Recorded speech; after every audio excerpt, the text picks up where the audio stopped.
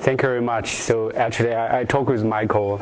I had been here like 3 years ago, so I really enjoy this small meeting. People can have lots of interaction, communication. So I welcome anytime. Just interrupt me, ask me questions. I mean, totally welcomed. So today I will talk about landscape. So this is a beautiful landscape. This is Rainier Mountain in Seattle. If you like hiking or like cycling, so this. Are you inviting us to visit you? Yeah. Yes. So this I came from Seattle, right? This is just from the city. You can view the mountain. It's very nearby, just a half-hour driving. So actually, I'm from the Institute of System Biology. So what we are doing there is basically because now with high throughput technology, so we have new data. So we will host one of the TCGA, the cancer genome project. We have data there. Then we have lots of family sequencing. Maybe I think one of the world's largest, the family sequencing. We're sequencing grandparents, parents, and children, or even grandchildren. So lots of basically, when we get this new data, we want to use this new hypothesis to drive to understand how this works. And also, I think in the institute we're quite small. People can talk with everybody else. We only have 9 faculties without any department, so it's a highly interdisciplinary and collaborative thing. So here today I will talk about the cell differentiation. So here we know everybody, at least in Zhou, we all study. We think in conference we'll talk about this, the evolution, the bottleneck. So we always start with one zygote, and then you will go to different cell types. And the different cell types, you will see they all have different gene expression patterns. So then the question, I think the fundamental question is, when we have we have the same genome, right? We have actually one long DNA chain. So how could we get one genotype? You could actually have so many different cell types. So, for example, here if we look at the liver, so they have special liver specification, specific gene expression. So we want to understand how this multipotency is. Because like last year's this Nobel Prize have an iPS cell. So from the muscle cell, you just change 4 transcription factors, and you can recover the cell's multipotency. So how to understand this multipotency? How to understand this cell differentiation? So usually people will consider, if I'm liver cell, right? So I usually will have the liver-specific transcription factor. They turn on all the liver-specific genes or proteins. So this usually traces back to our understanding of the cell differentiation from our some model organism like C. elegans. So this has been done by some heroic work by, I think, Sidney Brenner's group. So they actually found that this C. elegans, you have exactly 959 cells. Not one more or one less. So every cell lineage is carefully tracked, and then to see how each cell lineage appear from another. So if you really you kill one cell, actually you destroy all the cell lineage following that. So this is exactly one example. Think it's almost like a precise machine. You just have exactly every part that works. So the same thing if you have the cell elegans, so it's almost like this. If you destroy some cell during the development, you cannot get all the following progeny. So however, if you go to some other animals, for example, like frog, chicken, or human beings, so before certain time, like 1 to 2 to 4, 4 to 8, so before certain time, so if you divide this developing embryo, you will have 2 independent, totally healthy chicken or frog grow out of this embryo. So that means there are some amazing robustness during this development. This idea actually has been explained by the Waddington, and in recent years, you can see from Yamanaka, it's lots of ideas. Wow, this is a landscape. I mean, basically everybody has their own favorite pathways or favorite cell differentiations. But there's still, I think, no rigorous definition what the landscape is. Or could we actually connect to our known molecular mechanism to understand where this robustness of development comes from? So here is our understanding kind of to, this is a theoretical physics experiment, so we also kind of have a little bit more, the more theoretical formalism. So can I ask a question? Yes. That goes back a slide? Or, yes. Or maybe, I mean, those are great slides, but I want to go back one more. Okay, one more. Here. Yeah, the tree here, yes. C. elegans.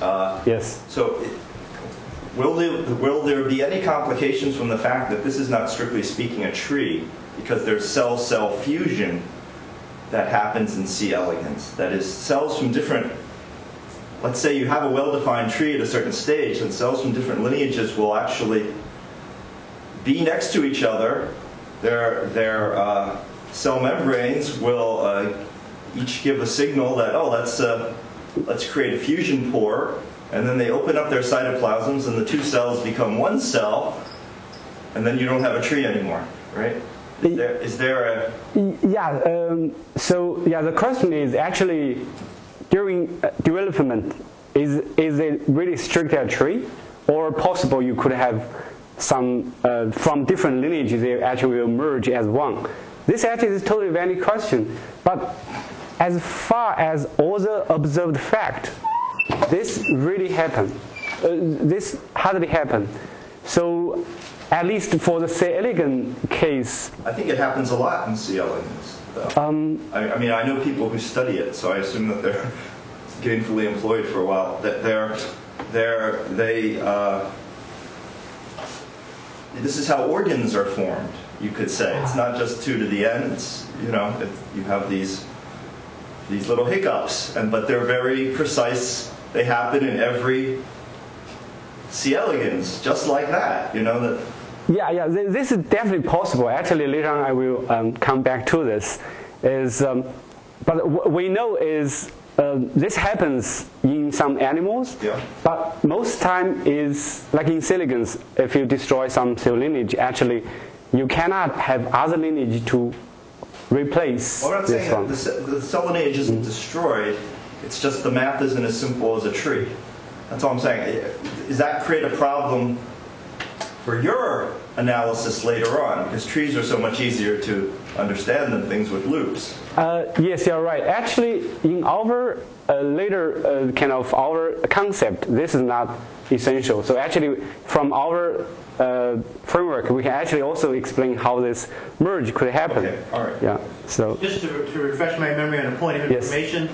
C. elegans, if you try to cleave an embryo after one cell division, it doesn't produce two viable organisms? No. Yeah, C. elegans not. The same for the Drosophila also not. So from our understanding, so we try to understand. So if we start with zygos, you can consider for human beings they have 25,000 genes. So if we consider every the gene expression pattern will be considered as one gene expression will be considered one dimension. So you can understand all the possible gene expression pattern will be like a high dimensional space. So in this high dimensional space, if we assume there's no gene-gene interaction, so actually all the combinations are possible, right?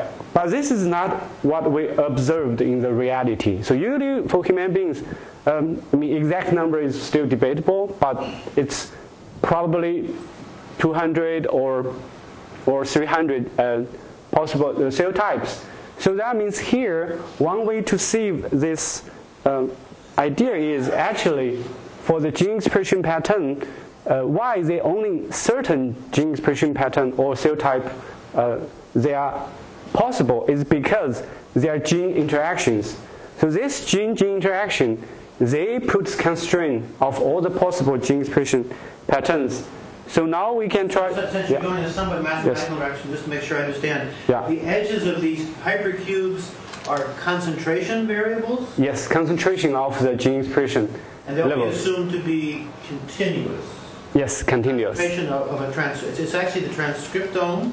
Yes, here we be transcription factors. Yeah. Okay, so it's transcription factors, yes. And in practice, at least sometimes they're not very continuous because you may have 3 to 5 copies.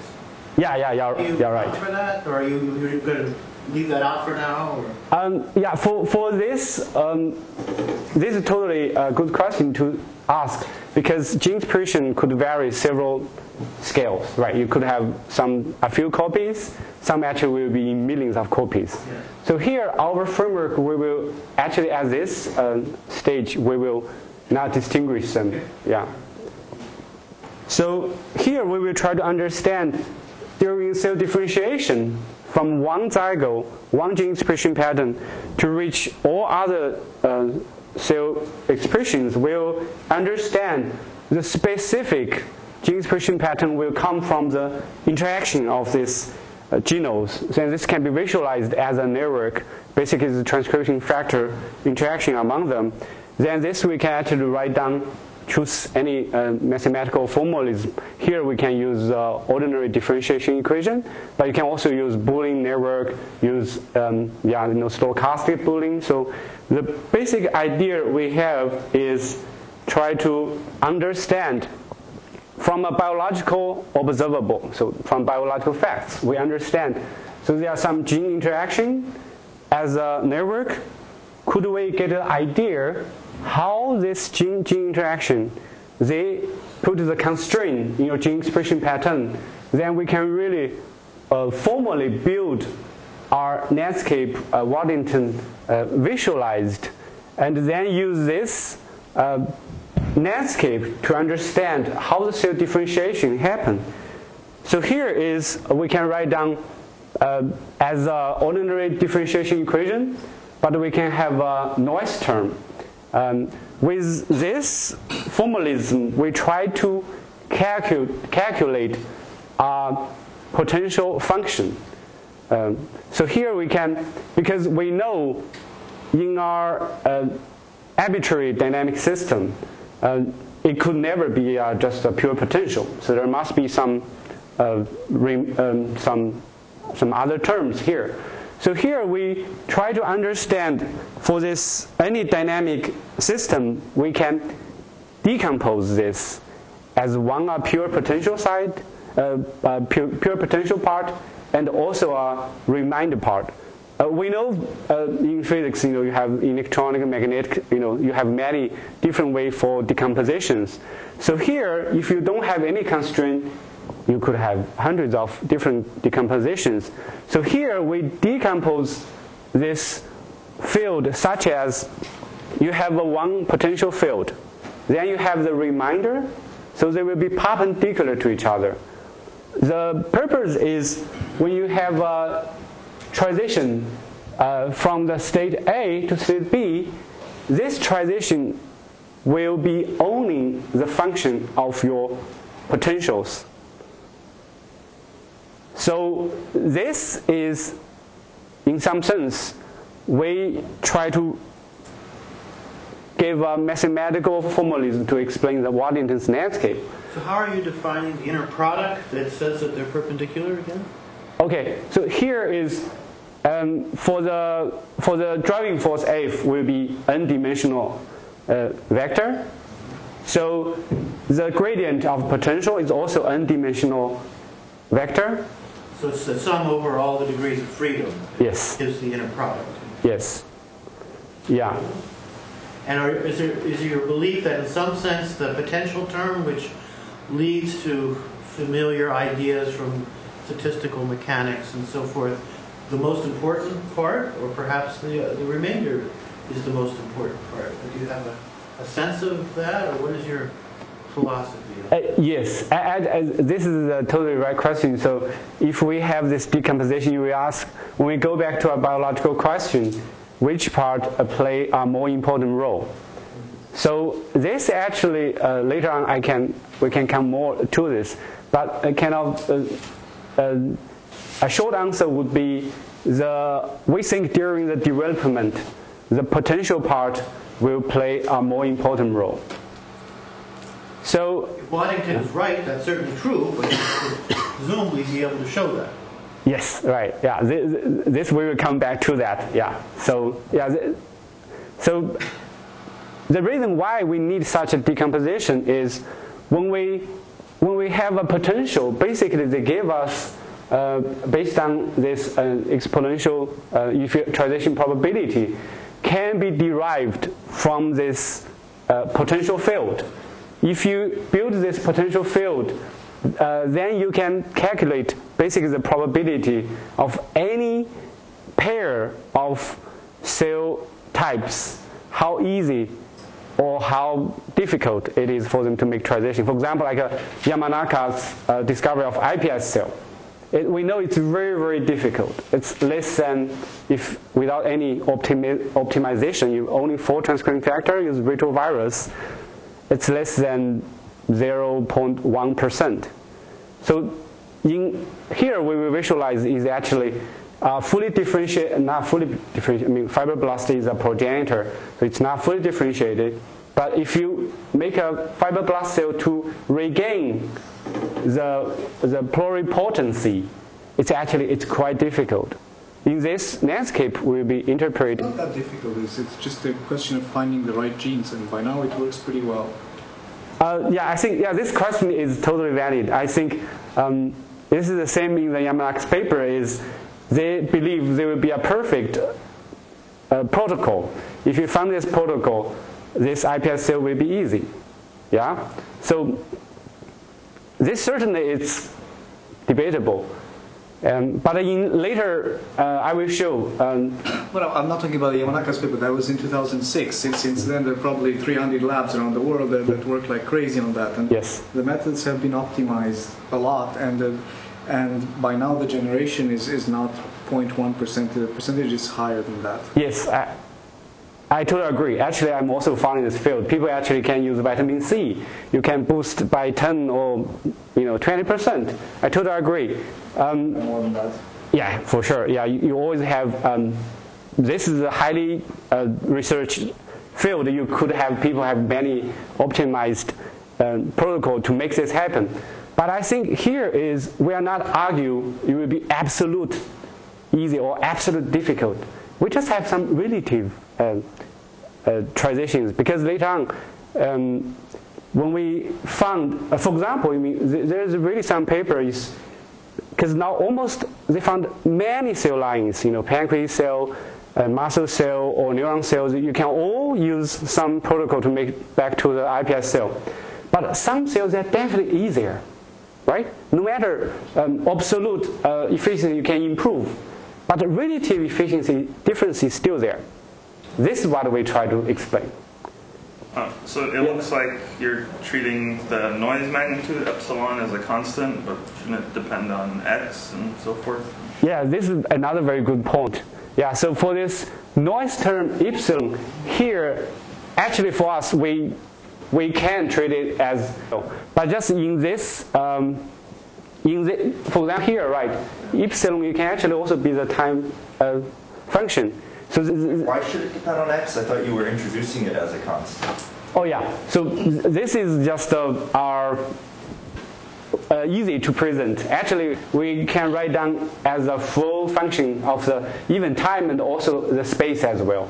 So this actually can still lead us to the same formalism. But I have a question about what your procedure, what your philosophy is here. That is this question, I guess, which is, are you constructing an epsilon, if you like, or are you introducing an epsilon? Are you deriving a temperature-like quantity, or are you introducing it from the beginning? That's what I don't understand. Okay. Yeah. So for this question is, when we try to construct this formulas to construct this quasi-potential or potential function, what is the role of the noise here?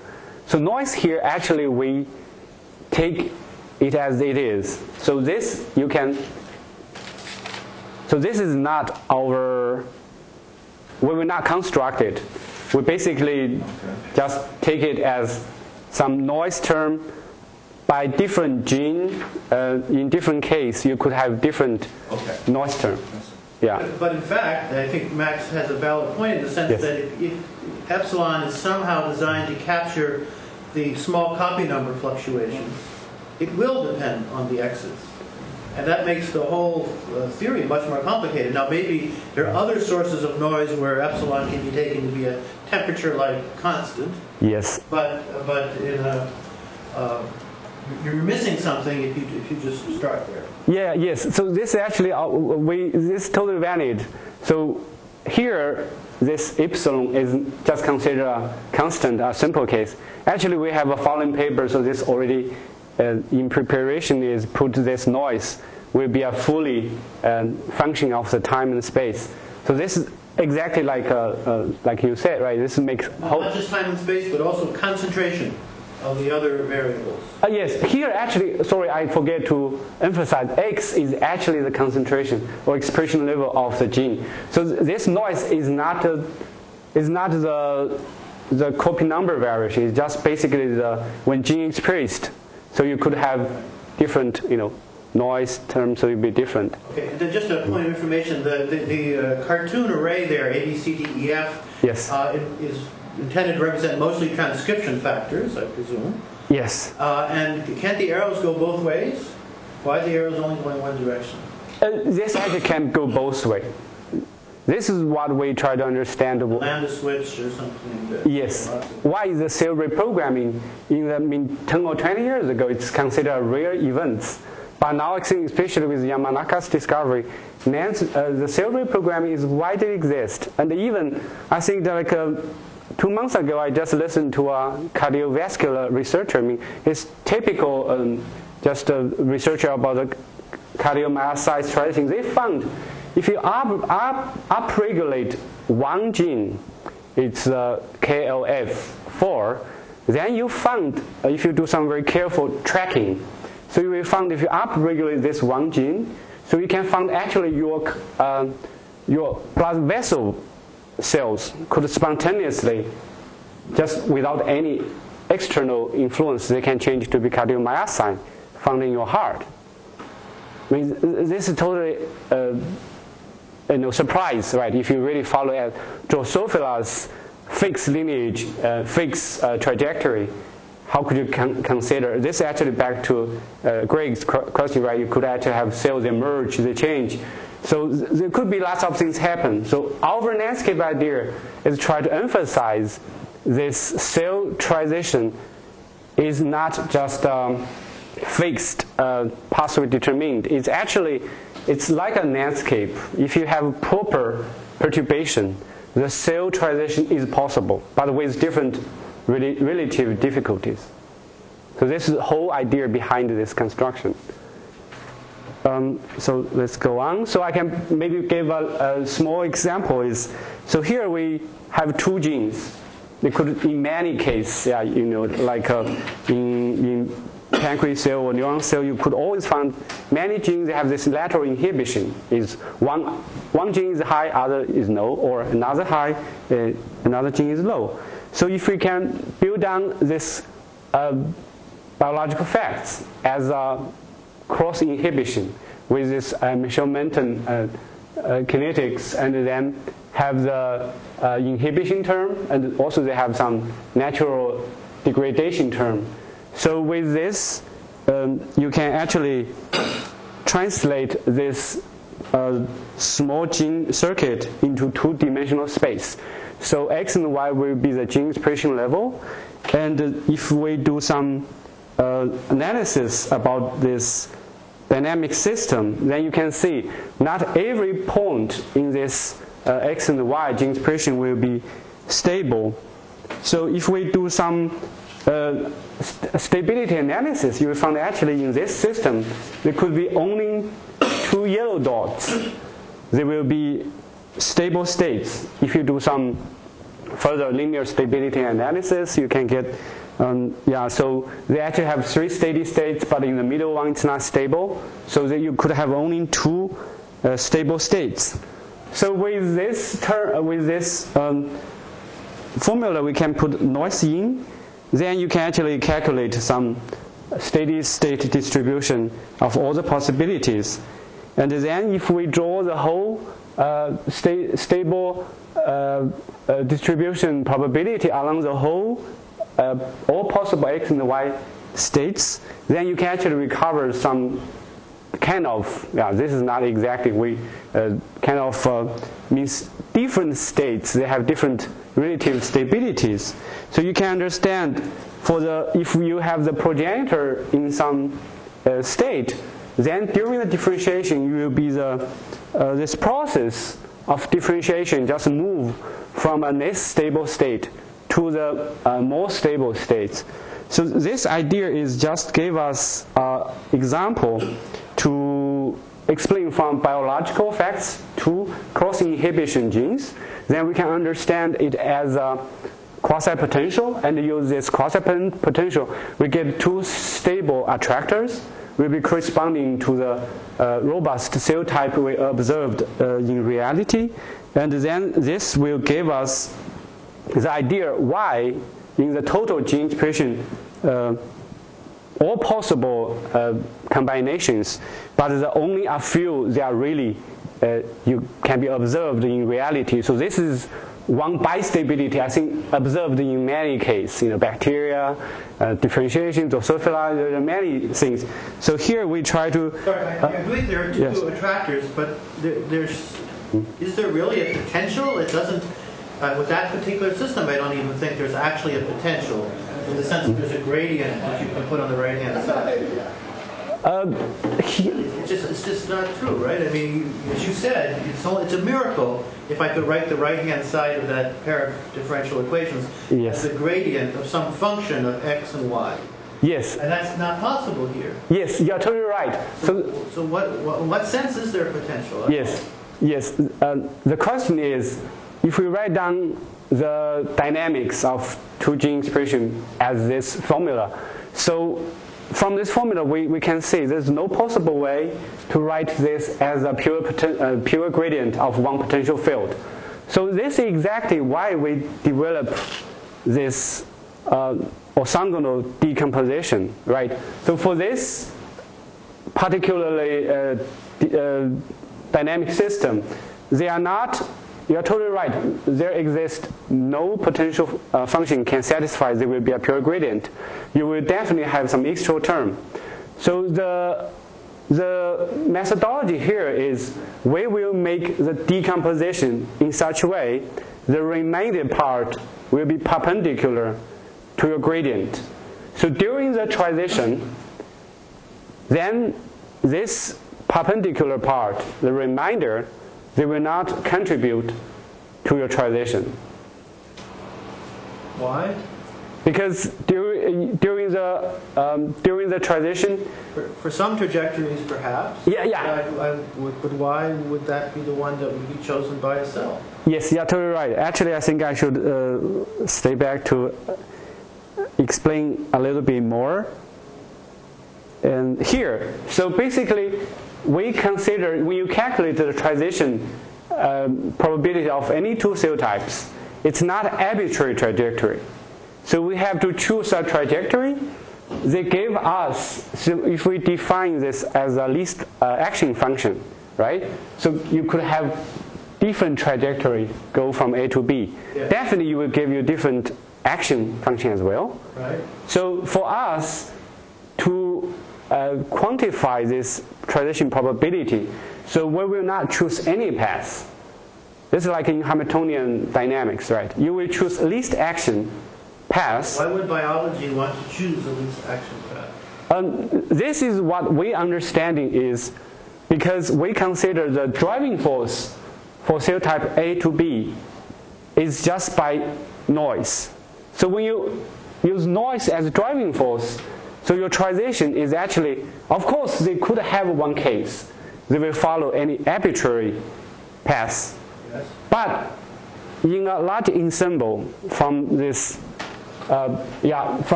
central the limit theory, right? So you basically look at an ensemble of transition.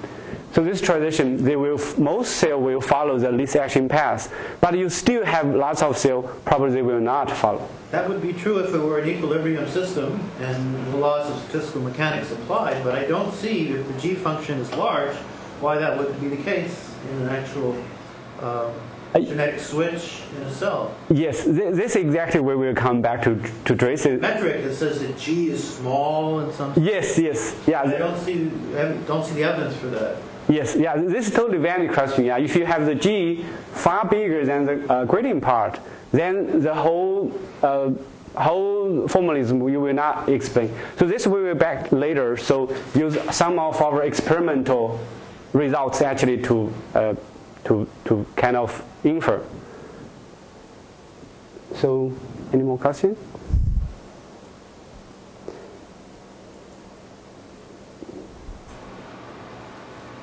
So with this cross inhibition, actually it's widely exist in the human genome, this transcription regulatory network. So from this, I think in this workshop we have a wonderful speaker talk about this hematopoietic cell differentiation. Actually in this, you see the cell differentiation, we found many pair of genes that cross inhibition. If you look at the muscle, you look at pancreas. So this is one kind of possible module of the regulation can give you bistability, and also you could have the auto regulations like the GATA2, the PU, and So the basic idea here is, we back to our first question we want to address is when we have this totipotent, this embryo stem cell. So how this stem cell can actually differentiate into different cell type. So here, our idea is, if you really look at this differentiation process, actually you will find many pair of cross inhibition. They are just sitting here, and even many more. So this will give us this differentiation. So here actually is one project from our collaborators, and if we look at the hematopoietic cells differentiation, so we can actually go to the gene expression database. So you can get all the, so here we have 39 cell lines. You can just do the transcriptome measurement, right? You can get the high dimensional gene expression profile. So here, if you take any two cell type, for example, any the plus A or the inside, so like white blood cell or red blood cell, then you can compare the gene expression profile. Then you will, first thing you will ranking, for example, all these 25,000 genes. Then you ranking for white blood cell, then you ranking for red blood cell. Then you will find some genes that are highly expressed in white blood cell, but they are lowly expressed in red blood cell, right? So this, then you can see how many rankings they are reversed, right? So here, if we say, because this cross inhibition will be reflected here, just how many this reversal gene pair you have. So if we define this reversal gene pair, which kind of represent your cross inhibition, we use this as a cell distance. So you can actually plot a landscape, or sort of this landscape between all these cell types. Then you can actually compare with the development tree. This you can observe during the real cell differentiation process. Then you can find here the development tree and the landscape. They actually, in most cases, they agree with each other. So with this idea, the even bigger project. This is you take more than 2,000 gene transcriptome of all known cell types in the database. Then you use same methodology. Here you rather than with only one branch. So basically you have the whole development process of all the possible cell types. I think here probably will be around 150. Then you can use the same method. Then you will also recover this landscape. The idea is because from the biology we observe the cell appearance sequencing, right? This will be your biological facts. Then you can actually compare with your landscape you computed from your transcriptome. Then you can compare, does this trajectory from this landscape will agree with your biology observables? So this is one idea of this whole landscape. We try to find some evidence for this. Joseph, could you go back? I think I missed the essence of this. It seems important, but I don't quite understand it. First of all, what are the numbers? They're just labels? Or are those different numbers. Okay. They are the number of different cell types. Okay, so then I see you have a circle. Yes. With a topographic overlay. Yes. And that's what's illustrated above. Is that correct? Yes, okay. Exactly. All right. And what are the isoclines on the topographic? Those represent equal distances from 1? Yes. So we define the reversal gene pairs as a distance between cell types. So this isoline will be exactly, if you draw the same distance around you, then you will have this isoline. So two cell types that lie on the same isoline will have a similar gene expression pattern, or? No, they have same reversal gene pairs. That means how many gene pairs they have this cross inhibition. With respect to type 1, or with respect, what I don't understand is they're all centered around 1. Oh no, maybe they're not, sorry. They're not all centered at 1. Okay.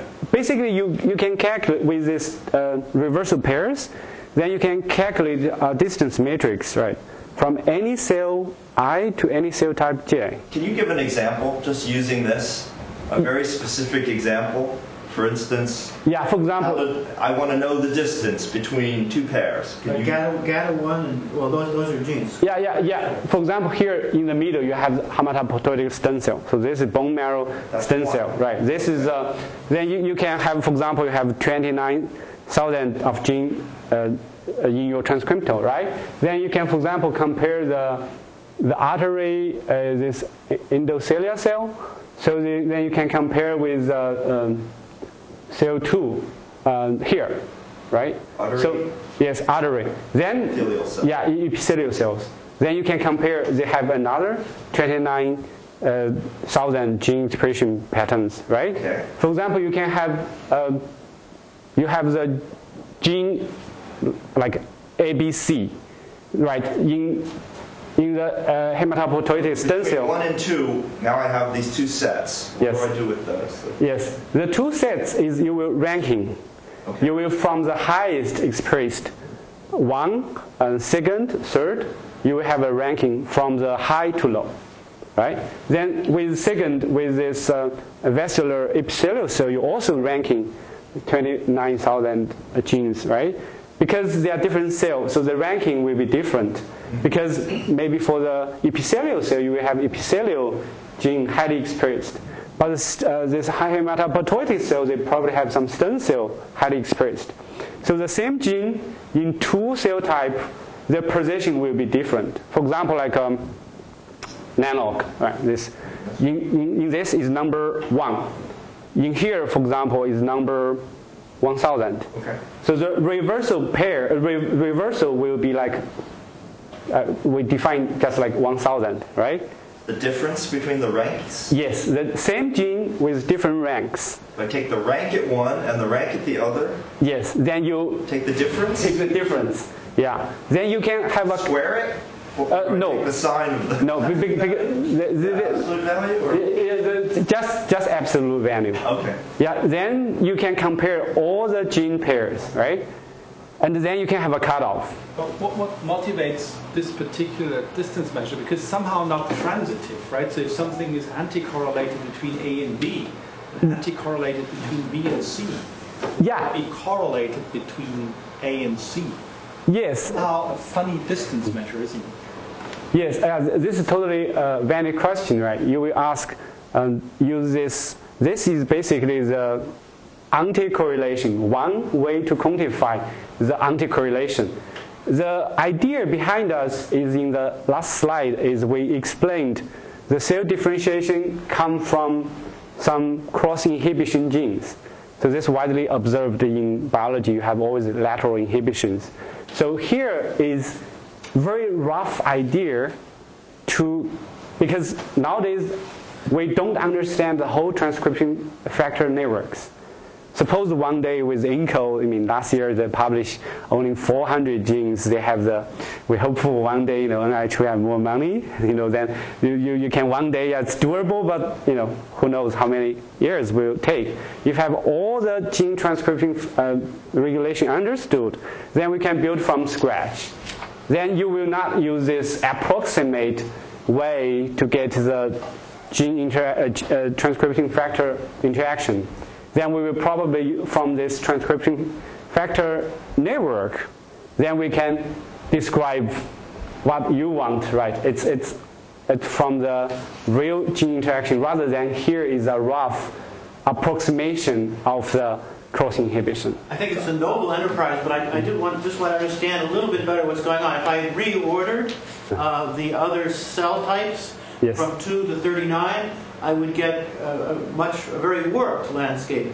And in the same vein, what is the X and Y coordinates over which this landscape is being erected? Or is that just the wrong question to ask? Does that picture at the top come from an actual calculation? Or is it just sort of notional, Waddington-like notion? What's going on with that picture? Yeah, this is totally the good question is ask in this picture, is this really quantitatively calculated from data or just kind of approximation? What's X and what's Y, or over which you are erecting this beautiful, colorful landscape? Okay, the numbers are just labels. They could be many numbers there, right? Exactly. No, but that labeling is not important, right? Yeah, labeling is not important. That is, the labeling has nothing to do with the generation of the tree or the landscape itself, or this metric he's producing, because it's not the rank. These numbers don't have nothing to do with the rank. The rank is in these 20,000. But aren't those internal nodes there because you believe they're the ancestral cell type of the? Yes. So there is some. Behind But those could be any number. You could put any numbers on those as long as that tree is. Yeah, but I think important thing is this topology. Because during the development you certainly observe some sequence during the cell differentiation. Yeah, so my answer would be this is a totally valid question because we exactly calculate is the cell-cell distance, right? So for this distance, this is exactly calculated from the data. But how to arrange this? This is kind of undefined question, right? Because if you only have the one point to another point distance, what their x and y axis, it's not totally clear. So here for us, this kind of in the graph theory, so they have some way to arrange the nodes with known distance in a way for your kind of visual presentation. But you are right, this is not definite. You could actually have different way, it will be different. The important thing is not the exact position, it actually is this trajectory, right? If from one cell type and another cell type, this relative stability is important because this is biological observable. When all the talkers that talk about, you have certain sequence of the appearing of different cell types. So that is key point, but not this photo, not this. If I take away the details, which they still don't fully understand. So are you saying essentially when you compare these profiles, these rankings, then the few genes that have a large difference in their ranking position are somehow more telling to distinguish these cell types than the many genes which have, say, a similar expression pattern. Is that the rationale behind this, or is this a misrepresentation? Okay, so if I understand correctly, so your question is, using this method, have some assumption if a few genes, they have dramatic change of ranking. You know, I mean, a priori, one would rather go by similarity, right, rather than by these dissimilarities, right? And then you could also construct a distance, right? But just comparing, the profiles, what everybody does. So this is quite different, and I wonder sort of what the idea behind this. Yes. So your question is, the traditional way to build this tree is actually, this is, you can do the gene expression profile in the way to see how similar they are. You know, you cluster. Yeah, you do clustering. So this is the typical things. So, but this is exactly we avoid to do. The reason behind this is we found is just like we look at during the differentiation process, right?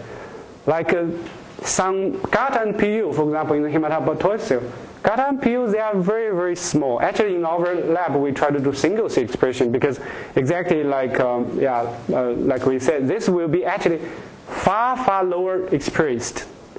But if you look at the downstream of GATA and PU, they actually will be in thousands or even in millions. So for this here, our question is, if you just use normal gene expression profile, which actually will be biased upon those highly expressed genes, right? Because they actually will dominant in your gene expression profile. If you do this clustering, those guys will be dominant. So here, our idea is we try to, with the biology in our mind, so this low expressed, I mean, GATA PU, there could be a couple of dozens. In your similarity, you definitely will miss those genes because they are not highly expressed. So we try to recover with this cross inhibition will play an important role in the cell differentiation. Then we build this distance as a way to identify the development pathway from this. But I totally agree. I think this is not perfect way. Are you just taking a cutoff on the rank difference? Are you just saying rank difference larger than 100 or something, or how do you do it in practice? Yes, in practice, because here we look about totally will be 2,500 transcriptomes with all the available data from the public database. So basically here we first do the distribution, right? You look at whole 2,500 this gene expressions, transcriptomes, you say what's the distribution. Then you can decide with that Z-score, then you can decide what will be significantly to choose a cutoff. Yeah. So. But you could use the whole data set, right, and just normalize each gene for gene expression. Yeah, you can. Yeah, you can use all the data sets because here we use a number of reversal pair. Then if you use all data sets, then the pair is fixed. Then you have to use, for example, reversing ranking. Yeah, but yeah, this also a valid question is, could we? You don't really know if you just did that, you'd get a different tree topology or tree. This is actually a good idea, but we didn't try. But yeah, this could be another way to reflect this as well.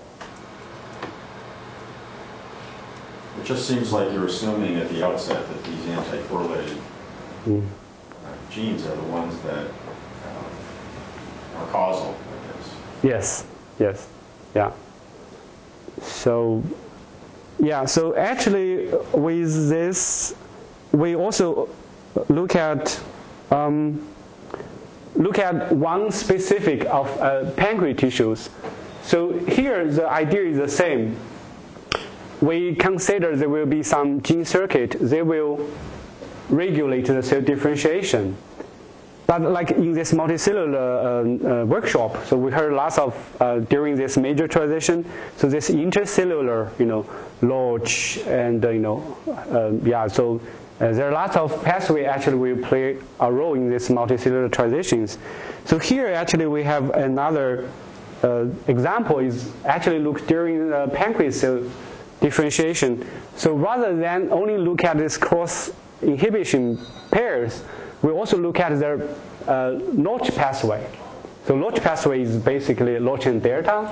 So if I am the pancreas beta cell, so I will inhibit all the cell besides me to be beta cell. So this is basically the mechanism. But also with the downside, we also found another intercellular pathway. They are actually, if I am the beta cell, I want all my neighbors, they are all beta cell as well. So we will actually have this two different mechanisms. So if we build a model of this, it will be actually, suppose you have two genes, right? Then one pair, they will have cross inhibition, and another pair will be actually, we call this community stabilities. So if you, we use the same method if you build a mathematical framework, and then to model this process is if you really consider here, the small letter a will be actually be the inhibition process. It will be the strength of the inhibition, and for the small letter b, there will be actually the community stability. Yeah, basically because if A is bigger, then the inhibition will be stronger. Or if B is bigger, then this community stability will be bigger. The thing we found is if just by play with these two parameters, this is well known in development biology is if you have one cross inhibiting gene, you can always have a checkerboard pattern, right?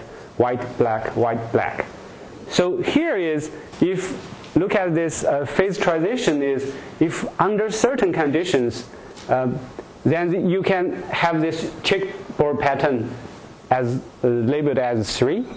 So this will be checkerboard pattern. But if you further increase the lateral inhibition, actually you become like a salt and pepper. So this is exactly what we observe in pancreas. You have 99% of the pancreas tissue cell, but the really functioning pancreas beta cell, they only have 1% as isolate during the pancreas tissues. So with this model, we can actually also play around with noise term. If you have the noise change exactly, so if we think noise is not a fixed parameter, this is totally valid. So if you change the noise strength, then actually we found that this will control the population ratios. So this means if you see with same noise term, so this is 10 to the minus 1, so this is 10 to the minus 2. If you change this lateral inhibition strength, then you will see the change gradually from the checkerboard pattern, and then they become sparse, and finally you can have very, very less the isolate cell types. So this is actually we connect to what this workshop talk about is actually intercellular pathways. So this is kind of genetic mechanism to why the intercellular pathway can control the multicellular homeostasis. Just by change the intercellular gene expression, then you can just have different cell ratio and different homeostasis. Is there any question? What does YY mean? Oh, sorry. This is just here, YY is just because we try to emphasize this is a community. So this is basically the Y from the both cells. So yeah, but this is notation problem. We maybe could again do it better. I don't understand. Is that a new variable that's constructed out of? No, here just simply I think I think here we just notation. We shouldn't. But what does it mean? What is the notation? It's y squared. It's the same as y squared. Yes, I think here is we think the B is basically the function of the both cell, right? Because its community stability. It's not the function of only one y. It's from two y. This notation I should maybe one y and one two. Then it's more clear, because you have the. It's not y times y. Is it? It's y. Here should be exactly y1 and y2. But what is y1 and y2? You have the two variables. Yes, yes. Because you have each cell you consider their gene x1 and y1, gene x2 and y2. And so y1, the derivative of y1 has a very similar form to the derivative of y2. Mm-hmm. They have the same b constants. Yes, the b constant is the same, because basically this is a community, the how they stable both. And they have different noise terms? Here we use the same noise term, but noise is like you mentioned, so this noise is actually could be varied, could be changed. I'm just confused because you didn't write down two different expressions for dy by dt. Yeah. For one, but you want to double that. Is that correct somehow? Yeah, I think this is some details, because we want to kind of simplify because later on if you do the stability analysis, you have 4 variable and 2 variable. So it's kind of simplification. And x bar is the average of x1 and x2. The bar. Yeah, what's the denominator? X bar. In the Michaelis-Menten term. Yeah. That is, this is actually, you're right. This is actually, we take 2 because for this cross inhibition, so we try to capture this just by their average value here. So for the y we use the same value, but for the x we use their average one. Wouldn't the first one depend on how different x1 and x2? Yeah, so you get a different outcome with the same mean? Yeah, I think here this is some detail. I think the basic idea I should write down as the full 4 variables. So then this makes much clearer. So this is some detail when you do some stability analysis. Then we just simplify and have some assumption. But this is not self-clear. Yeah, this I should make it make clear. If x1 or x2 went to 0, there wouldn't be any inhibitions. X. The mean would still be greater than 0 in that formula. So, what's your question again? So. Well, if for some reason one of the cells had nothing from the X gene, there'd be no inhibition. X1 and X2, they should be torque switch. One is high, another should be low. Right. X bar should be the X of the opposite cell, shouldn't it? Yes, you're right. I think. Average, Yes. This should be the opposite cells. This is just a shorthand notations. But I make. Bar means the other one. Yes. I make apology. This is not the average. This should be the opposite cells. Yeah. Because the Y we will consider they are more or less the same, but for the X we will consider other cell type will inhibit this cell's expression. So, okay. So then we will move from this landscape to the cell population. So our thinking now in biology is we take one model organism or we take one gene regulator network. So we will consider how the path will be, how the cell type will be different, how the biological functions. So then we try to infer this will be a pathological state or this will be cell differentiation. So actually in the cell population, the expression pattern could be totally different. Even you have similar gene regulatory network. So here what we are thinking is just because with the same gene regulatory network, you could have different gene expression pattern. So this is it's not exactly a pathway of different cell types to follow, but you could have many substrates for the cell to exist. So this idea of every cell type, they could have a possibility to transition to each other, and in every cell you could have different gene expression profile. This gives us some understanding to look at the cell differentiation. So this is exactly we do the hematopoietic differentiation. So here on the left side we use one called c-KIT. So basically this gene expression is used to signify how much cell differentiated. So if they go further highly expressed, then there will be more differentiation. So for this cell population, we can use flow cytometry and take the left shoulder, middle, and the right shoulder. Then we can do cell culture them again.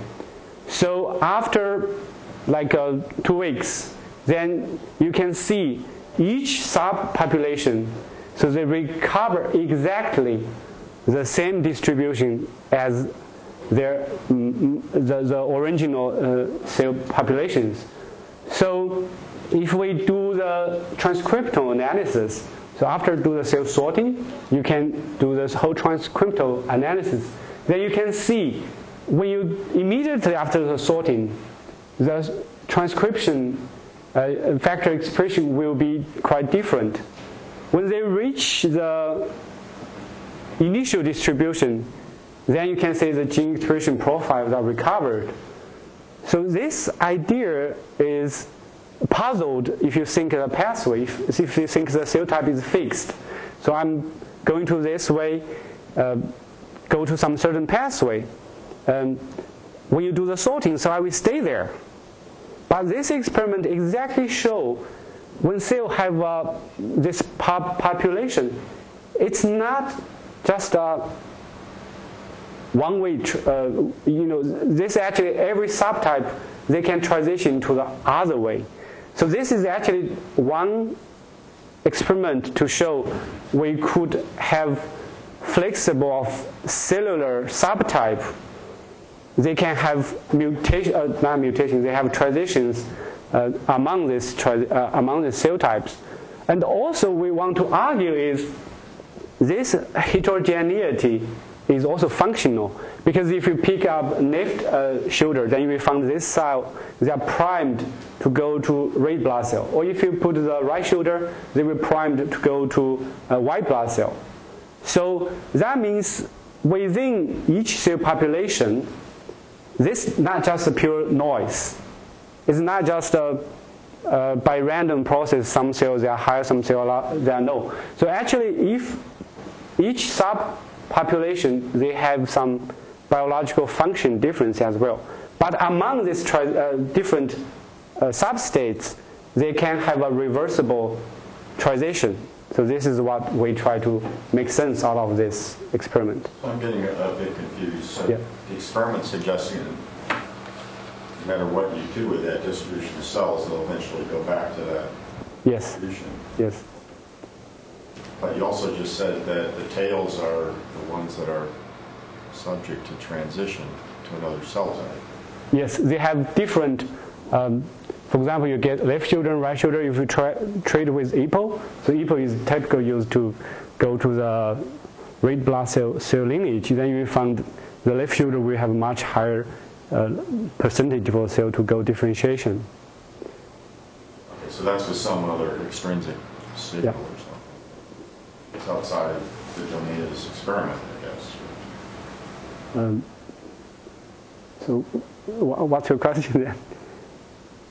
Well, I'm not 100% sure what my question is, but I think that, what you're saying, at first I was thinking about what actually is a cell type if these things have all this variation, and you're saying this should tell us there is such a thing as a cell type, I think. So your question is actually now this put the cell type definition in doubt as well, right? Because if you have a variety... I think this strengthens it. It makes me a little more confident there is such a thing as a particular cell type. I think one thing... You're saying that the guys out on the tail are in some sense sort of a different cell type. They're primed to go down a different pathway. Yeah, so we would argue is if you consider the whole population, they are on a landscape, right? So if you see this is a cell population distribution, so some state probably they will be near to the transition point, right? So on the left shoulder, probably they are more primed to go to red blood cell. But they still have ability to return to the middle or even to the right, because the right will be primed to go to white blood cell. So here... Though there must be some point beyond which you get pushed. You can't go back. Yes, you're totally right. So if you go through certain stage, then you will lose this reversibility.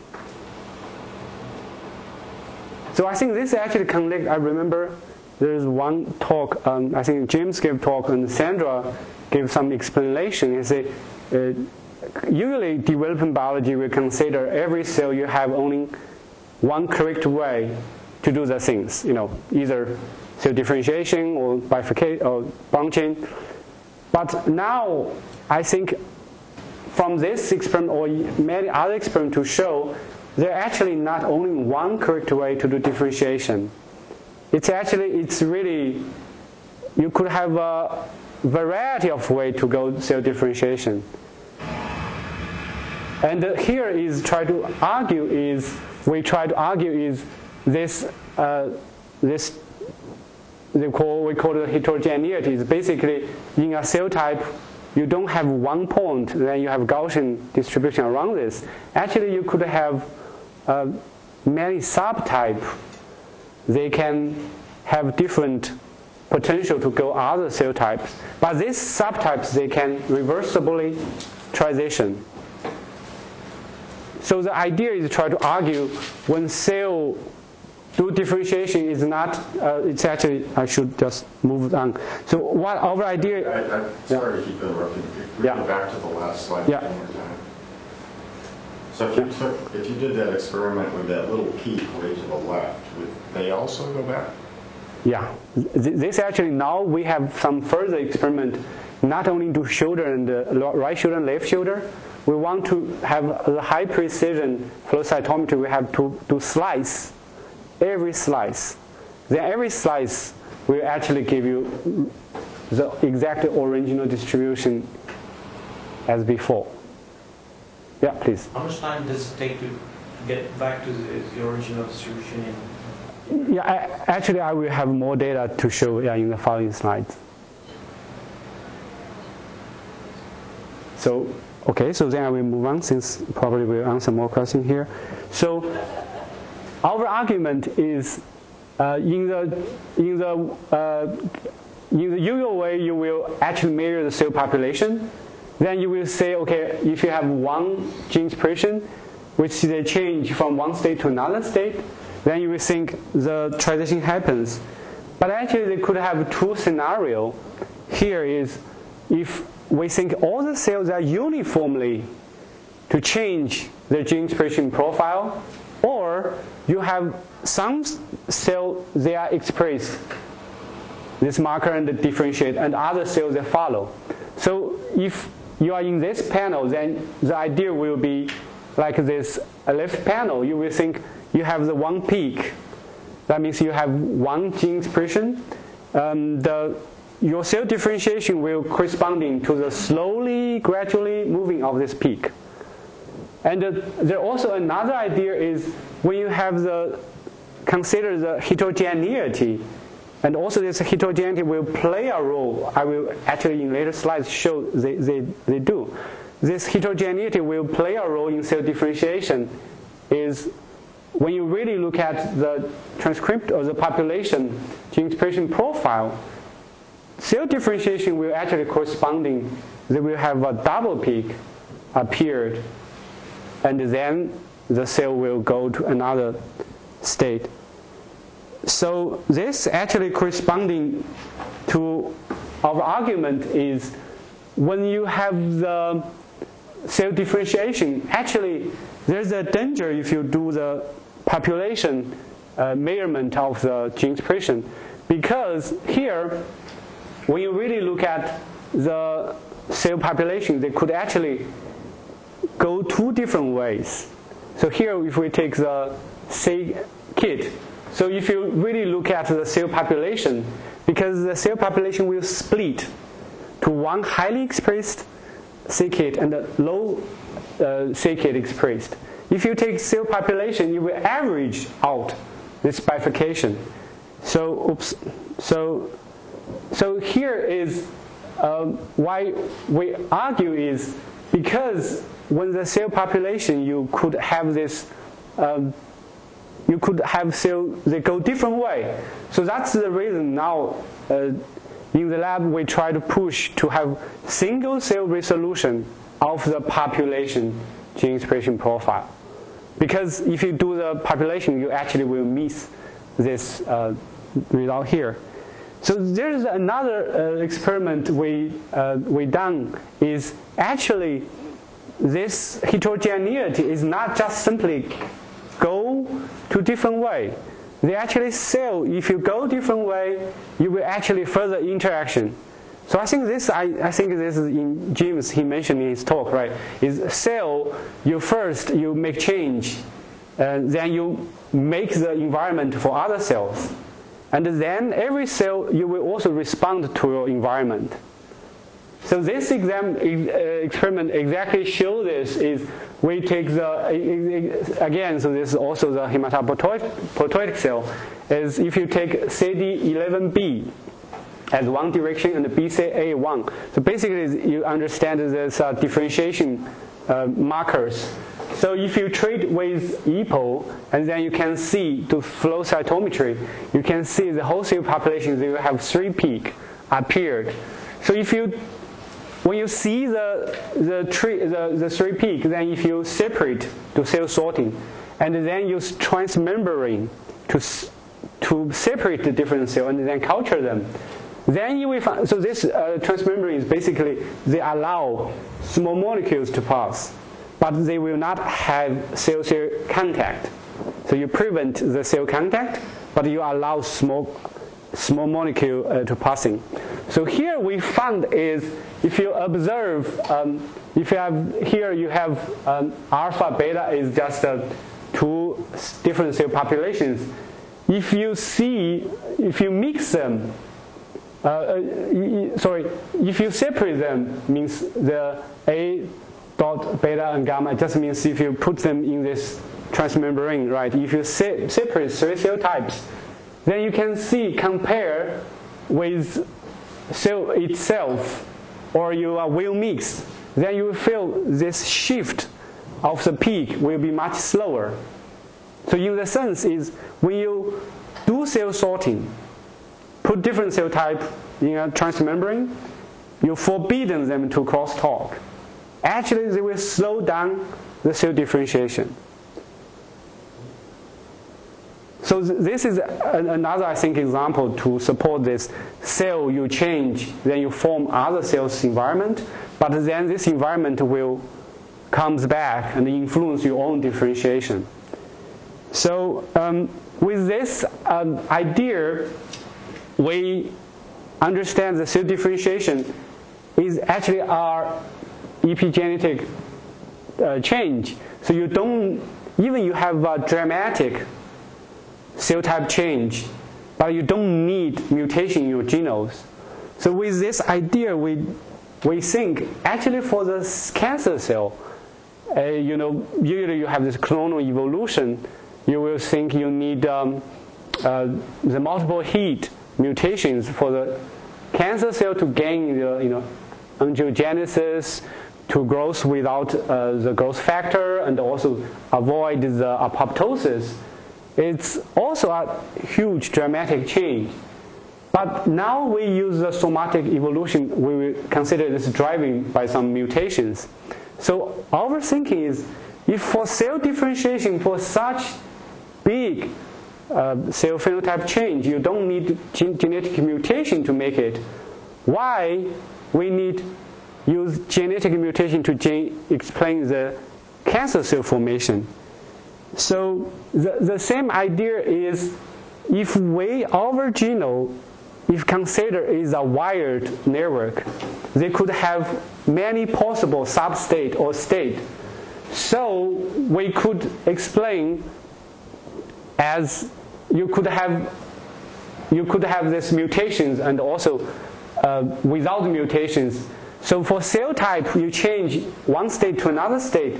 You can understand as a natural selection process is I can randomly go different cell lineage and my environment select me. Or you understand there are just two different cell types. There are two different states in this landscape. They can just transition to each other. You give the signal, then they can transition from one state to another state. So this gave us the thinking. So this actually in Zhou is a beautiful read papers, is to argue is if we understand cell transition could be some state on this landscape, it's also possible without genetic mutation to make the cancer cell happen. So this exactly is kind of change of the philosophy thinking is, if we have the biological facts, you have a beautiful vase of the flowers, then you want to build a model or theory to explain, you draw pictures. You could have one approach is you go to every details. You draw the flower, you draw the vase, and you use one more and one more to understand everything in details. Then you have the whole image of biological reality. Or you can have an alternative approach is let's have some abstraction. Let's have more and more details upon this abstraction. Then you will finally get to the biological facts as well. So this is our idea is, if we understand all the human genomes, if you can really one day understand all the genetic interaction, then we can understand there will be a landscape in this process. Then we understand the cell differentiation will be from the embryo stem cell.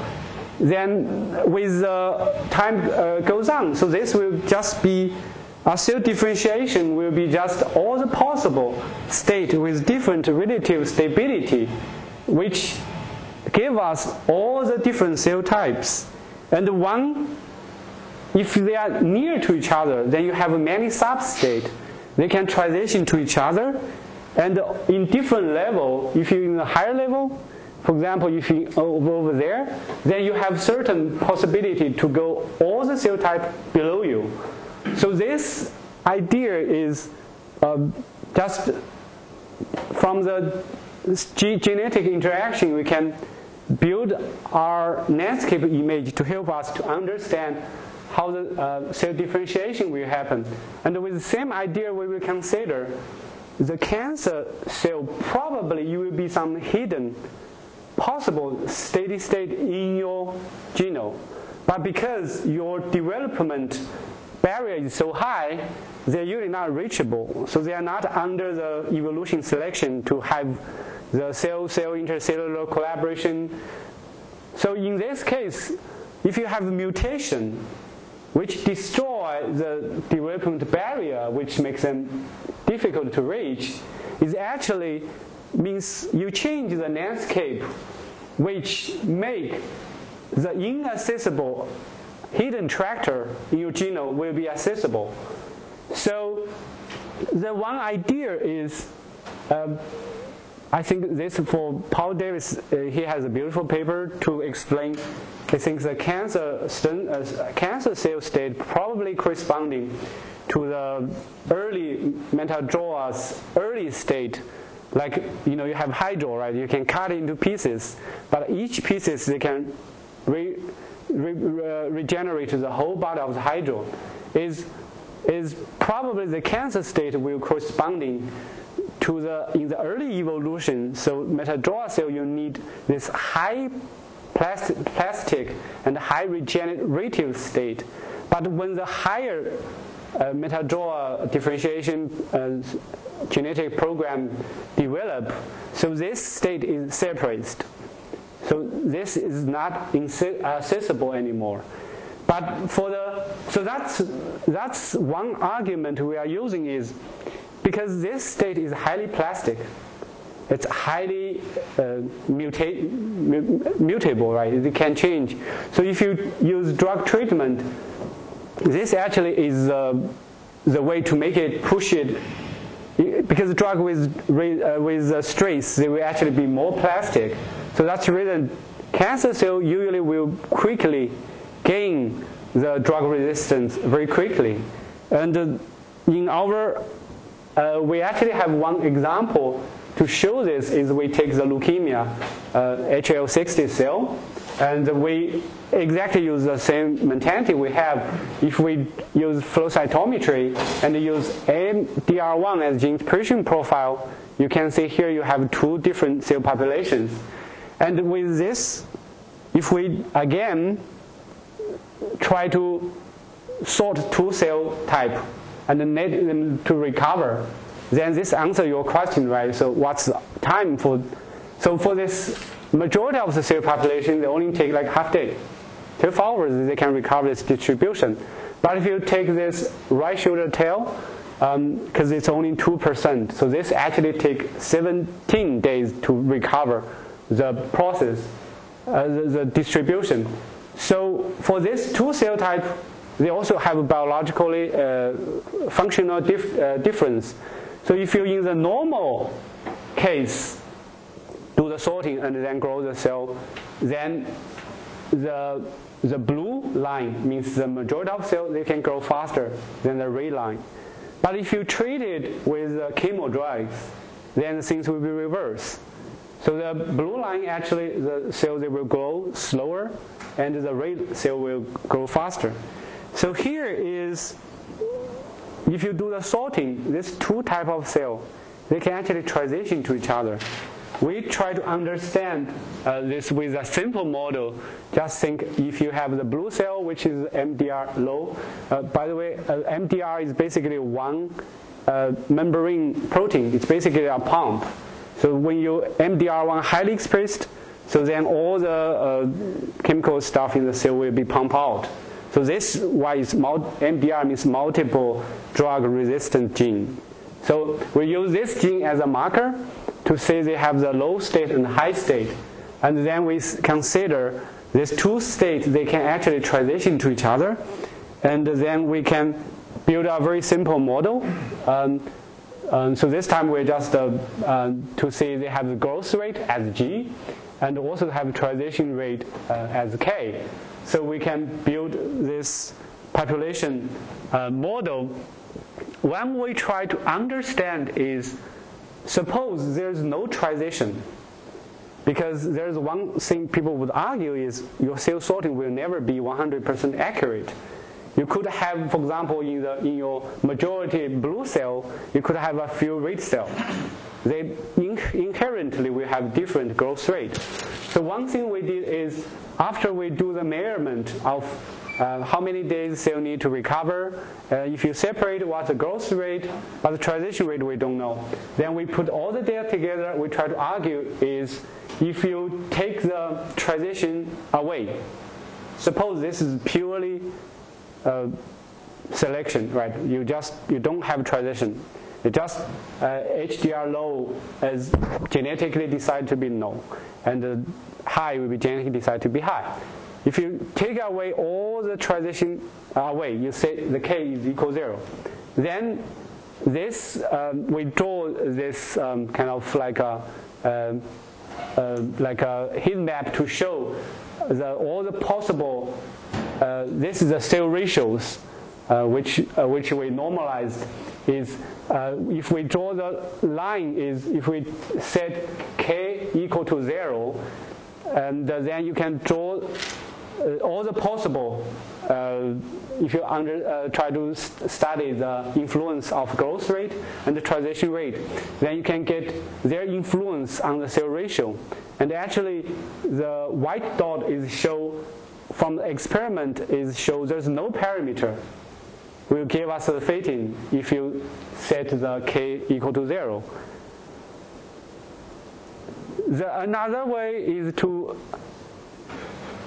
show the growth rate and transition rate difference is we can actually take the ratio of the two different cell population and the ratio of the transition of two population to study the influence. So if you say the growth rate will change from very, very small to almost equal, and also the transitions, they are very, very different to almost equal, then we can see the growth rate difference will have much lower influence than the transition rate. The transition rate is like a leading term, a predominant factor to influence the cell to reach this fixed ratio or this fixed cell distribution.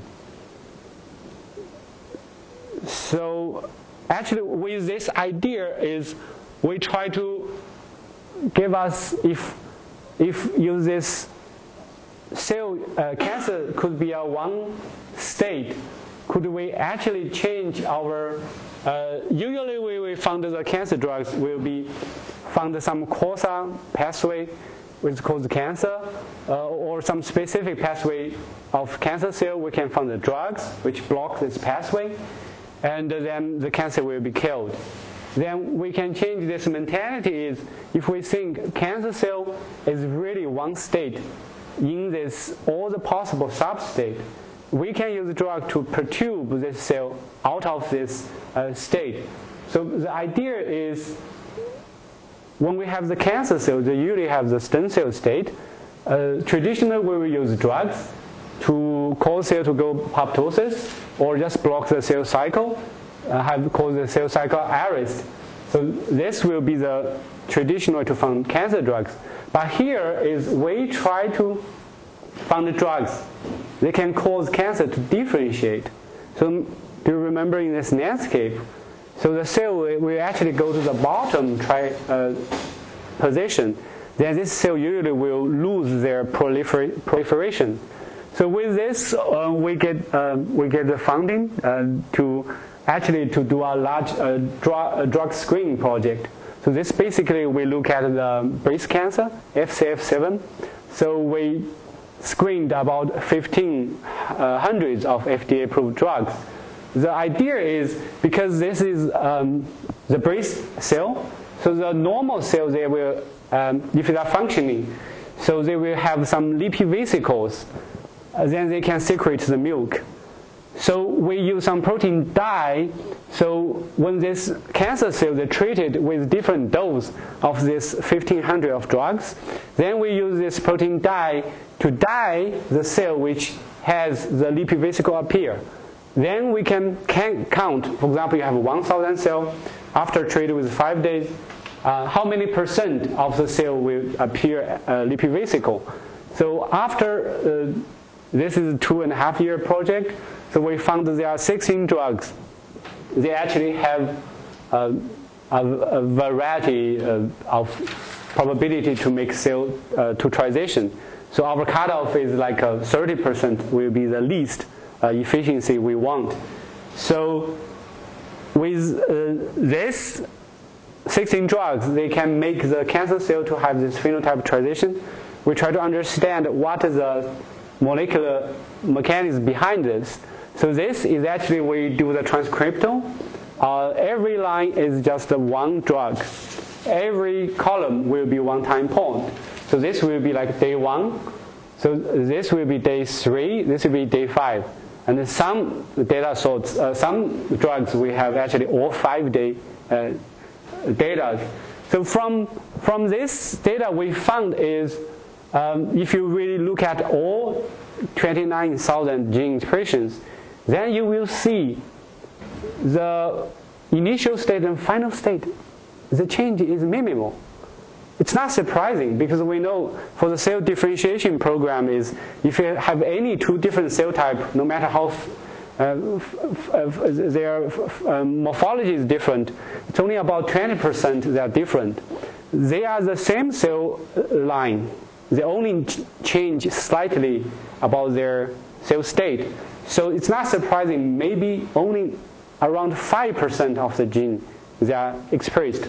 So now we apply with twofold change. So basically only look at those, they are upregulated or downregulated genes. Then you can see the cell, if you look at the small cell type, then you can see these genes, they are really obviously changed. Another highlights is when you really look at, there are 16 different drugs, but when you look at the final gene expression pattern, they are very similar. If you look at the intermediate state, like the day 3, they are totally different. They are totally different 16 drugs. But why the 16 different drugs, they will actually at the end time point, they can give you very similar gene expression pattern. So this is the same thing we use another way to say if the gene expression, there are variation a lot. So basically it's choose most mostly changed gene expression. Then we found the same pattern here. So different drugs at final state, they actually will have some very similar gene expression profile. So if we do some clustering analysis of the final state, we can actually see these 16 drugs, they can actually fall into two different track, not just kind of two patterns that are very similar to each other. It's like probably this guy will be one, and all others will be very similar to each other. So with this idea, we try to understand. So this is another way to present the same data. Is if we do the dimension reduction, because you have 29,000 genes, it's impossible for us to visualize. If you do the PCA, is basically you compress you compress the high dimension into 3 dimensions. The red ball will be the day 1, and the green ball will be the day 5, and then the blue ball will be the day 3. Then you can see actually this black ball will be actually exactly the first day. So you can see during this drug response process, they will at the day 5 they will actually form some clustering to each other. So this actually gave us some kind of idea is when cells make transition, they actually could go different way, and then you can finally reach the final state in the similar way as we described in this Netscape image. So we can also do some traditional way to use gold term enrichment. If we have the genes they are highly expressed or up or down regulated, we found is for those cells they are really response to the drug. They actually have increased response to hormone, and they have histone or chromatin modification, also apoptosis. So it's not surprising because when cells go differentiation, so they usually will have higher chance to go apoptosis. And there's some further analysis. The idea here is try to see they are very interesting to see here when we do to look at all the 16 drugs, cell not only more differentiated. If you do the gene set enrichment in those population, they actually have some cancer gene pathway also upregulated. So this is actually corresponding to our idea is when you with drug, right? The cell response is actually polarized. You have one cell, they follow the differentiation, they go to another state, but another subpopulation probably they became more malignant because this drug triggers them into more this oncogene expression state. So yeah, I will skip that. So this is basically, we also want to understand what these drugs are, right? Because they are really such a, some could have such efficient one, but it's totally surprised. Because if you really look at these drugs, most of them, they're just antidepressant or antipsychosis drugs. So that means these drugs, they are just they're not just do what they're supposed to do. They actually have some unusual some effects in the cell differentiation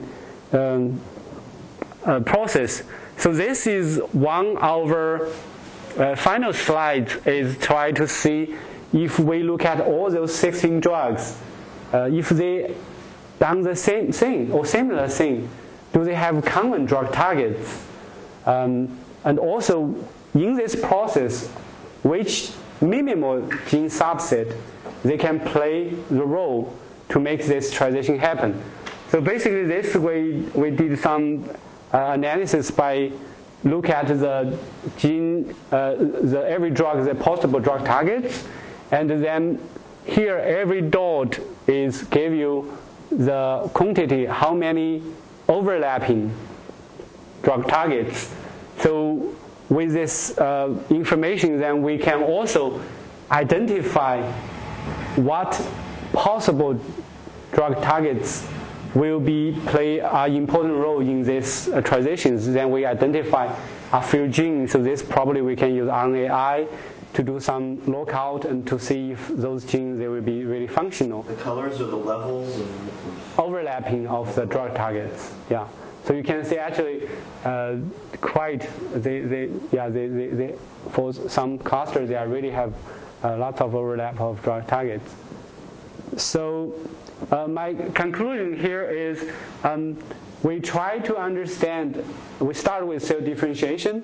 We try to understand this cell differentiation is not a genetic change. It's just a epigenetic change. Our genome is wired in such way it allows cell could have robust and stable gene expression patterns. And also, our hypothesis is, since this dramatic cell differentiation could be a process not involved in genetic change, and then cancer, they certainly have gene factor in it, but they also have a big influence of this epigenetic change. With this idea in mind, we actually designed some experiment to understand the cell population of cancer cells, and also use these results to develop some possible new way of cancer therapy. Just rather than kill the cancer cell, we try to use some specific drugs to make those cells go differentiation, and then go to some less proliferation and less malignant state. So, thank you.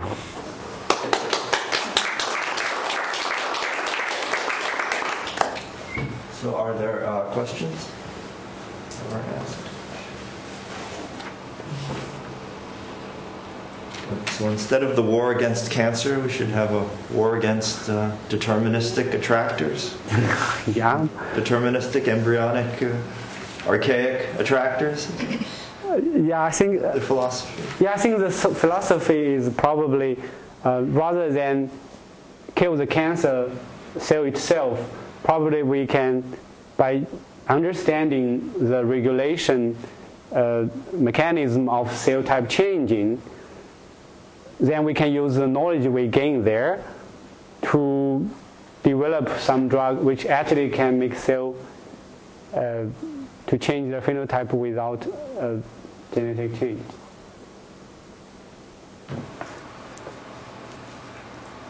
I guess people were questioned out during the talk. Okay, thank you, Joseph. So this is the last activity today, I guess. But on Monday, we have Cassandra Extovor is going to give the Blackboard lunchtime talk for the whole KITP. So that'll be here at 12:15. So everyone should get their lunch before 12:15, and you can bring your lunch to that if you've never been to one of the Blackboard talks.